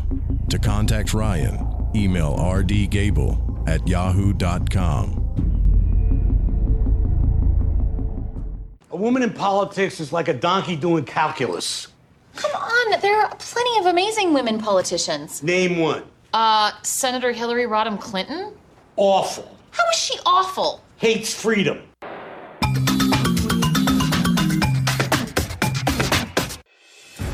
Here at The Secret Teachings, we're pushing 11 years on air. From powerful interviews to truly unique analysis, we're here for you 5 nights a week. And now we can also be with you whenever you want to listen. Just subscribe to our archive today and get access to stream and download every show after it airs. Your subscription also includes access on the site to my books, Occult Arcana, Food Philosophy, and The Technological Elixir, along with my original books that many people have been asking for, The Grand Illusion, The Persistent Illusion, and False Prophets. We are also growing our montage archive, which will be available on the site for subscribers to listen. Just visit www.thesecretteachings.info, click on the Donate or Subscribe tab at the top of the page, and become a member today. Even if you aren't a member, though, you can access certain select shows in our free archive and grab a free show released every week on the site. Otherwise, catch us Monday through Friday right here on The Fringe FM. They all say the same thing. They're all like, over the last 4 years, everything good that happened was because of us. And we would have done more good stuff if it wasn't for those guys. And then the Democrats go, oh, we did all the good stuff. It's like you're all working for the same guy. Hi, Jeremy Scott here from Into the Power of Normal, and I'm back live Saturdays at 6 p.m. Pacific, 9 p.m. Eastern, right here on The Fringe FM. See, now you're infecting my memory with your memory, and I can't even remember my own life correctly. I think you are remembering it, guys. It was a pretty good bit. Guys, no. Can we not do this? Can we not start messing with each other's memories, okay? Distorting facts, basically changes history. It's like fake news. And then all of a sudden, nobody knows what the truth is, and facts don't matter. Guys, it's a slippery slope. Alex Exum. Hi, I'm Alex Exum, and you're listening to KTLK, The Fringe FM.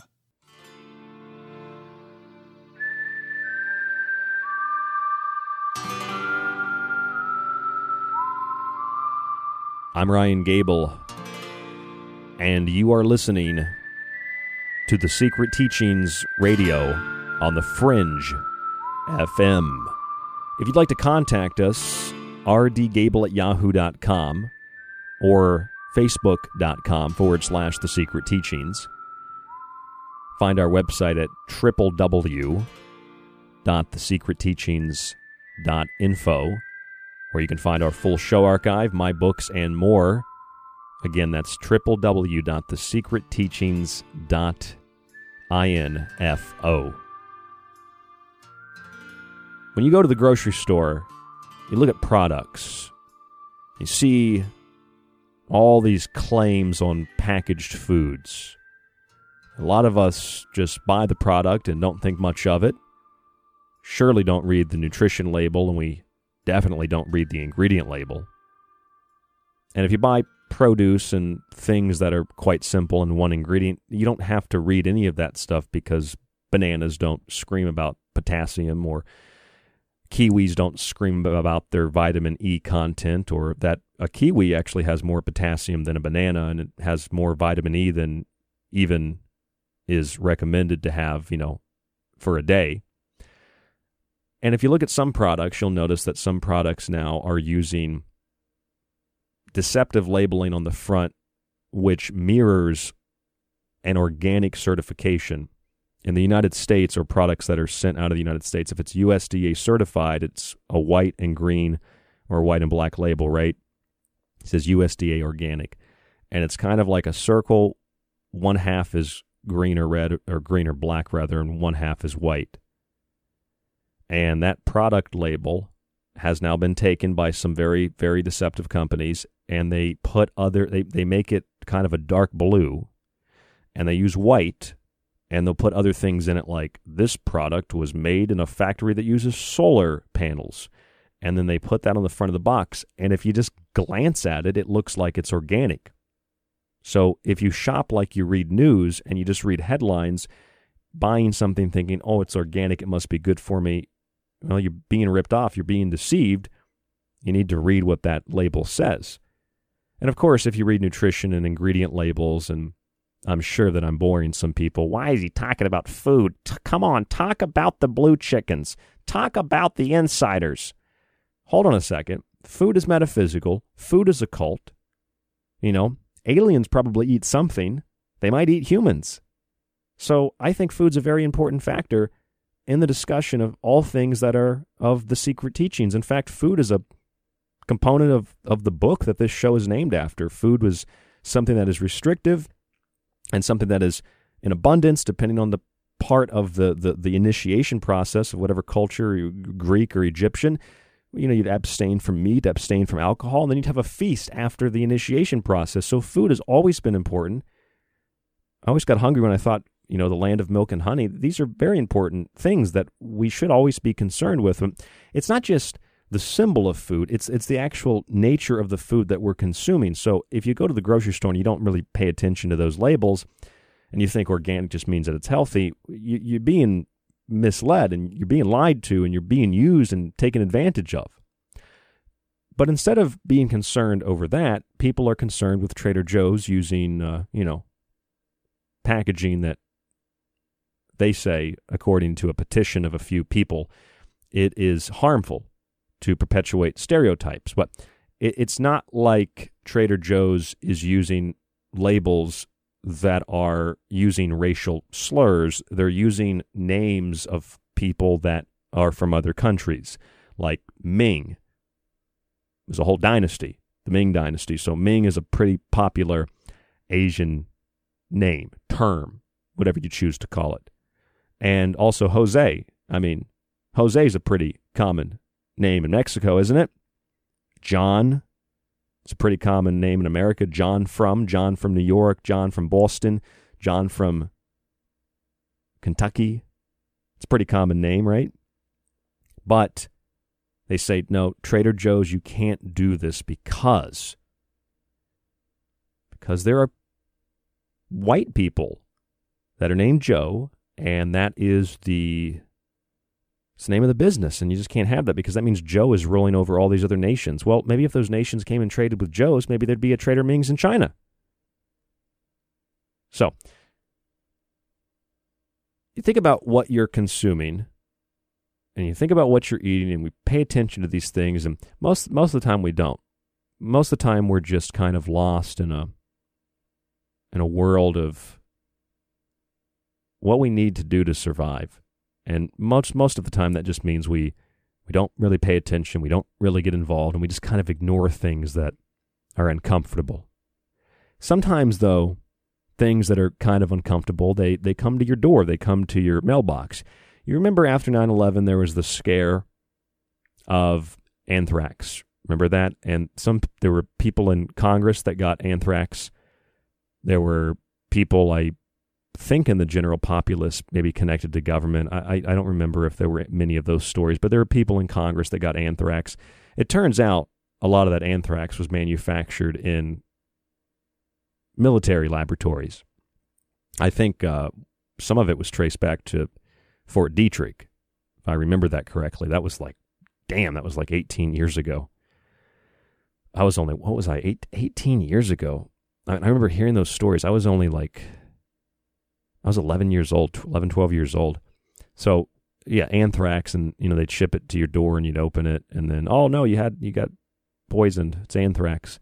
Well, something else mysteriously is occurring around the United States. And I didn't think it necessary to discuss this in a full show, but I thought I would take a segment to talk about it tonight. A couple of days ago, a friend of mine, my oldest friend, his name is Joey, actually. I call him Traitor Joe, funny enough. I didn't plan to say that. I literally always call him Traitor Joe. And when he says something that he's always very sarcastic. He's always making a joke. He's always saying something that could be misconstrued as offensive, which I think is funny. I call him Traitor Joe. And maybe that's what they'll call Trader Joe's now. They'll call it Trader Joe's. He's a traitor, Trader Joe's. So I call my friend Trader Joe sometime. So Trader Joe sends me a link about mysterious seeds that are being shipped to people from China. And I'm sure some of you have heard this. I know a lot of you listen to Ground Zero, so you probably heard Clyde Lewis talk about this in detail last night. So I didn't think it necessary, again, because he also covered it, and it didn't seem like it warranted a full show to me for tonight's subject. So I just wanted to talk about it for a second. It's unclear who exactly is sending the seeds, but people are getting seeds in packages from China, and the packages are labeled as containing jewelry. And they've been sent to places like Kansas, Kentucky, Ohio, South Carolina, and Washington State, where their agricultural departments have issued warnings that if you receive the packaging, don't open it, keep it intact, because it needs to be investigated to contact the Office of Plant Industry Services. Now, some people are speculating that this is simply kind of like a coincidental mistake. Because if you think about it, media always tries to cultivate as much fear and terror as possible, because that gets good ratings and it keeps people coming back to see how they can protect themselves and save themselves. Right? These heroes in media are going to save them, like Anderson, CIA Cooper, and Brian Stelter, and Don Lemon, the guy who cries all the time, and then Wolf Blitzer, who hates freedom. You get these people, and they're the heroes, but they're really just a bunch of losers, and media isn't media anymore. Media has become a subversive branch of governance. Media is just pure propaganda, because media is not what media should be. That's a separate issue, but media wants to create that hysteria. So I would imagine that every single day, whether you're in Australia or the UK or Canada or Mexico, you probably people get packages in the mail that they don't order. And it might not be because, their post officer or their, FedEx driver or whatever delivered it to the wrong house, and that box actually belongs to my neighbor. I actually got a box from the internet company when I moved into this new place, and it went to my neighbor, but they sent it to me, and I put it over there in front of my neighbor's part of the building, and they brought it right back around to my part of the building because it was addressed to them, but it had my address, even though it's the same building. So it was very confusing. So I got that package, and I thought maybe they just got my name wrong because Spectrum Internet is a terrible company. It's not as bad as CenturyLink. So I looked at what the contents were on the label, and it said, like, internet equipment. So I knew it wasn't mine, and I put it back over there, and eventually the person took it. So that happens quite often. You get the wrong package, or you get packages for your neighbors or whatever. I'm sure that people receive packages of things they don't order. They've never ordered. And I'm sure that happens on a daily basis. And I'm sure that if you focused on it, it would probably be things from T-shirts to Frisbees to, electronics. And you wonder, well, I didn't order this. Something not in the same context, but I ordered a copy of Tragedy and Hope by Carol Quigley. And it didn't come for the longest time, and it said the package was lost. So it said if you click the button here, on the tracking, we'll issue either a refund or we'll resend the book from another seller. And so I said, well, let's resend the book. And don't issue the refund, just resend the book. So what happened is I got the book the next day, and I thought, they sent it overnight, and I got it. And then like a month later, just a day or so ago, I got another copy of Tragedy and Hope. So I ended up with 2 copies. And they haven't charged me for the second one yet, but because it screwed up, and I wasn't supposed to, the system screwed up, I wasn't supposed to get 2 copies of this book. Plus, it's a massive book. So I don't want to have that thing laying around. I've got a copy.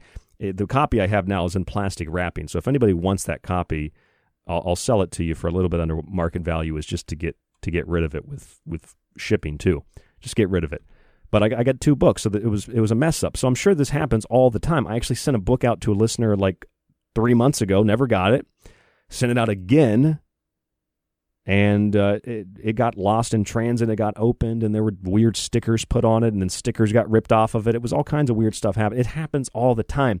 So if you focus your attention on weird post errors and weird FedEx and UPS errors, you're probably going to find quite a bit of them that are strange, and you would have news pieces on mysterious electronics sent from Japan, mysterious, kind of like Trader Joe's, mysterious pasta sent from Italy, mysterious tea sent from the UK, mysterious beans sent from Mexico, mysterious maple syrup sent from Canada, mysterious liquor sent from Scotland. You'd have all these different, but it's just like everyday postal errors, right? Well, people are being sent these packages. It says jewelry or earrings, and the return address is China Post. China Post. I'm sure someone working there is probably named Ming, right? China Post. And the packages are, interestingly enough, untraceable using USPS tracking systems. But then again, maybe it's not that strange, because of all the books I've sent hundreds of books, maybe thousands of books since I started publishing my books myself to listeners, and I've had maybe 0.5% of those books, just a few. I got the tracking number, but they're untrackable. So sometimes mistakes are made, sometimes things like this happen. And again, if we focus on the seeds that are being sent from China Post, maybe it's just this situation. And in the United States and around the world, people are kind of uptight and they're concerned, and people are worried about a lot of things. They're going to be able to pay their bills, be able to get food on the table. Is the world on the brink of a global conflict, a physical hot war? Who are going to be the actors in that? China, Russia, the United States, So maybe this is another way to foment hatred and to create distrust in a lot of different things, really. To create distrust in just the way in which the system works. Perhaps, think about it like this, maybe this is a story to demean and defame the Post Service, because the Post Service is federal, and everything federal is bad, right? So maybe there has to be a new solution to this. Maybe there needs to be a Politburo that controls the distribution of mail because packages are getting lost and weird seeds are showing up. I don't really think it's that, but it could be used in that way. So anyway, these packages are coming, for time's sake here, these packages are coming and they're containing weird seeds. And a lot of people are speculating on what these seeds are, if they're invasive species of plant. Of course, you know, the agricultural departments of different states are saying don't plant the seeds. Because even if you, let's say you were to plant the seeds in a little pot and keep it in your house and it wasn't outside, you don't know what kind of plants these are. You don't know what kind of things that you're growing. I mean, they could be poisonous. They could be toxic. You know, that's kind of scary, isn't it? You get these seeds in the mail and you go inside and you plant them in a little pot in the window and they grow this plant. It kind of looks cool. And then you start getting really sick and maybe you realize, well, that's whatever that plant is giving off, it's poisonous. Maybe this is biological warfare, which other people speculate. Citizens in Utah, along with other states, were told not to open the packages because the state agricultural departments believe that these are invasive plant species. But why would China send invasive plant species to the United States? I mean, clearly it would sound like, oh, you know, this is just some form of biological warfare, agricultural warfare. But then again, that just kind of seems like it's a really slow, long, drawn-out process because the people that were sent these items, they were sent to their home. So whatever China Post is, they had their address, they had their phone number, they had all their information, and there are lots of ways that could be acquired. I mean, just look at the violations of privacy on the Chinese-owned TikTok or the Chinese-owned Reddit, or violation of privacy. Look at the companies like Apple and Google that just openly share data with the communist Chinese.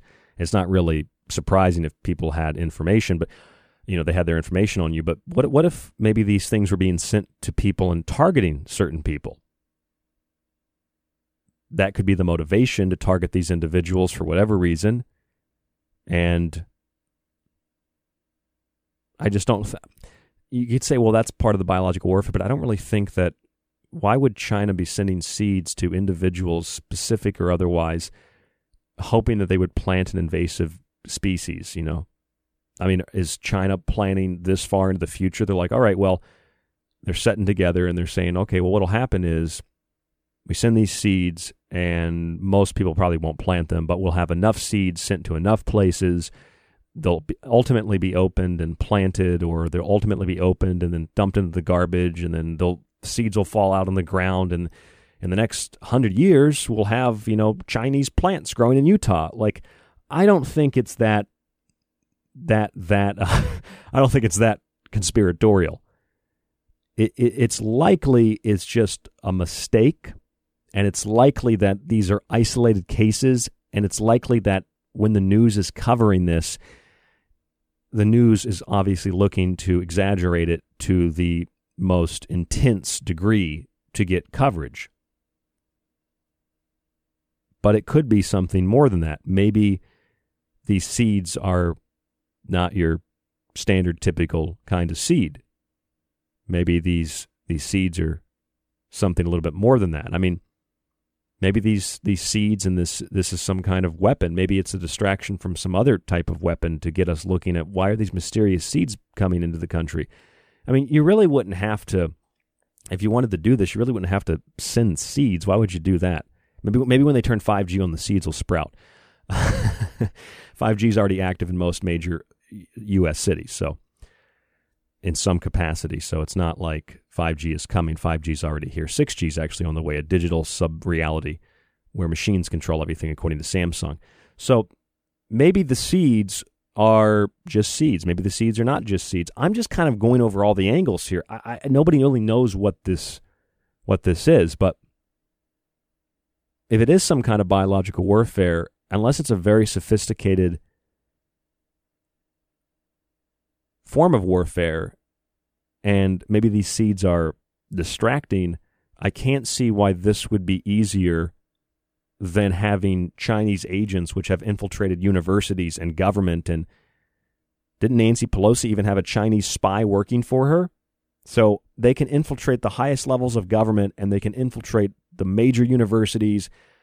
They can infiltrate the highest echelons of our security in the United States, but the Chinese just can't find some agents to plant some invasive species and have seed bombs, where they just throw seed bombs out into crops. Like, I just don't think it's what people are thinking that it is. Does that mean I know what it is? No, I don't know what it is, and I don't know what other people like yourself might think this is if you've heard of it.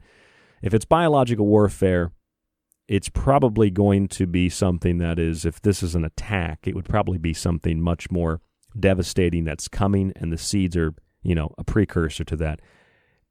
Otherwise, you could find a lot of better ways to launch a biological attack. Send random seeds to people as jewelry in Utah and Kentucky and hope they plant them. That doesn't seem very logical. That doesn't seem very reasonable. Doesn't seem very likely or probable. So we'll have to just, I guess, wait and see what transpires, and to see if people in Utah, Kansas, Arizona, Virginia, Louisiana, and other states start turning up dead with mysterious seeds on them. And it's almost kind of funny in a way. It's like every single day packages are lost in the mail, and every single day people have heart attacks and die, and a lot of the death is from preventable disease. And every day people die in car wrecks because they're texting, or because they're putting on makeup, or because they're eating. This happens every single day, and the number of people that die in car wrecks, the number of people that die in heart attacks, the number of people that die from smoking, which is 100% preventable, numbers in the millions every single year. That's just in the United States. 500,000 from cigarettes, little over 500,000 from strokes. Much of that's preventable. Just 1 million from cigarettes and strokes. 1 million from poor diet and smoking. Over 1 million a year in the United States on average. That's a lot of people. But we know the cigarettes are bad, and we'll keep smoking them. And we know the food's bad, and we'll keep eating it. And we know that the lifestyle is killing us slowly and making us fat and sick and weak and overall having poor health and mental capacity. But we'll keep eating it, we'll keep drinking it, we'll keep smoking it, and that's cool. And that's what you want to do, that's fine. But my question is, why are we concerned about the labeling of packages at Trader Joe's? And the reality is, and the answer to that question is, we're not really concerned about packages at Trader Joe's. It's a teeny tiny, itty bitty little tiny minority of people that demand Trader Joe's changes the names of their products. And it's a teeny tiny, itty bitty minority of cases where people have received mysterious packages in the mail, and suddenly it's a giant conspiracy. I mean, yeah, it's an interesting story, but until something else happens, until these plants start sprouting into, giant, enormous invasive species that take over the United States and then Chinese troops come in, I don't see that it's anything more than kind of a publicity stunt on part of the media. And I mean, if I got the seeds, I'd be a little bit worried. I don't know. Maybe the seeds are just seeds and there's something else in the package and the seeds are a distraction. Maybe there's a chemical in there. I don't know that's released. Who knows? But if it's that toxic of a chemical, why is it being sent in one of those cheap plastic bags? If it's invasive, why don't they just plant it? Why don't they just have Chinese agents go out and plant it? I mean, Chinese agents are in the halls of government. The Chinese spies are in major universities like Harvard, so why don't they just go plant the invasive species? They've already implanted the communist, Marxist, Leninist doctrine in the minds of people in school since the Soviet Union. So why don't they just go out and plant the seeds? They've already planted the seeds of our own destruction, so why don't they just go out and plant the physical seeds of our destruction? No. We're worried about the names on packages because Trader Ming is offensive, Trader Jose is offensive, Trader Joe is offensive. You know what? You go to Chinatown, I guarantee you find things that are named after typical Chinese names. You know why? Because they're Chinese. And you go to Vietnamese town, or Koreatown, or Italian town, or whatever the town is. They're going to, little China, Little Italy. You're going to find people that are named with standard Italian names because you're in Little Italy. You think about it like this. If I go to Kenya, if I go to like any African country, or if I go to China, if I go to Russia, do you know who's in the Russian government right now? Russians. Do you know who's in African governments? Africans. Do they bitch and complain in African countries? There should be more white people in our government. No, they're black people. And a lot of the governments, there aren't governments. They're just warlords, and they buy and sell people in the slave trade. Blacks on blacks. So you come to America, which is predominantly white. Wonder why they're all white. Because it's predominantly white. And even so, there's a disproportionate number of Jews in positions of power, but nobody addresses that. We just address there are too many whites. We need more representation. So it doesn't matter what your qualifications are. If you are brown, you get, through affirmative action, the job, which is incredibly racist for brown people and for white people and for all other people, because it should be based on merit and character, not the color of your skin and not your ancestry. You all know my opinion and my perspective. You know the reality of that. But I must assert it once more as the show winds down tonight, because if we're concerning ourselves with what the food is called, but not what the food contains as an ingredient, we've got some seriously misplaced priorities. That's why Trader Joe's right now, it's just like, I don't want to go there. I don't want to support them anymore. That is so disgusting that you just capitulate to the mob. You should have made a product that's called Trader Wetback, Trader Ching Chong, Trader Negro, Trader everything else that you can imagine that's offensive. Sell gefilte fish called Trader Kikes, you know? And if any of this offended you tonight, I don't really give a damn, because I'm speaking from the heart. And behind a microphone, you can't really see what I look like. You don't know what I look like. You don't know who I am. People assume that I'm fat because I'm a radio host, literally. Couldn't that be construed as kind of offensive?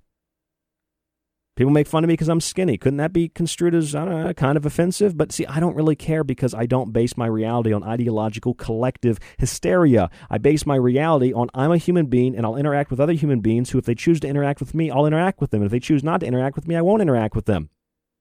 It's as simple as that. And if they want to hate me and they don't like me, what did Cat Williams said? If you've got 20 haters, you got to find a way to get to 50 by the end of the year. Haters gonna hate. That's really what it is. Haters are going to hate regardless. So just enjoy the hatred. Really, we're literally having like the Chappelle Show player haters ball is what we're having. Everybody hate. It's a giant joke. It's a giant joke. I'm Ryan Gable. This is The Secret Teachings. Thank you all for joining us this evening on The Fringe FM. Contact us at rdgable@yahoo.com, facebook.com/The Secret Teachings, and we'll talk to you on the next broadcast. Stay safe, stay informed, and stay tuned to The Fringe FM.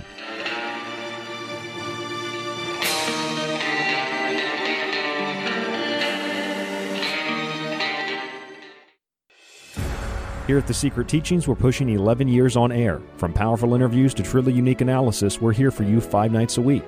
And now we can also be with you whenever you want to listen. Just subscribe to our archive today and get access to stream and download every show after it airs. Your subscription also includes access on the site to my books, Occult Arcana, Food Philosophy, and The Technological Elixir, along with my original books that many people have been asking for, The Grand Illusion, The Persistent Illusion, and False Prophets. We are also growing our montage archive, which will be available on the site for subscribers to listen. Just visit www.thesecretteachings.info, click on the Donate or Subscribe tab at the top of the page, and become a member today. Even if you aren't a member, though, you can access certain select shows in our free archive and grab a free show released every week on the site. Otherwise, catch us Monday through Friday right here on The Fringe FM.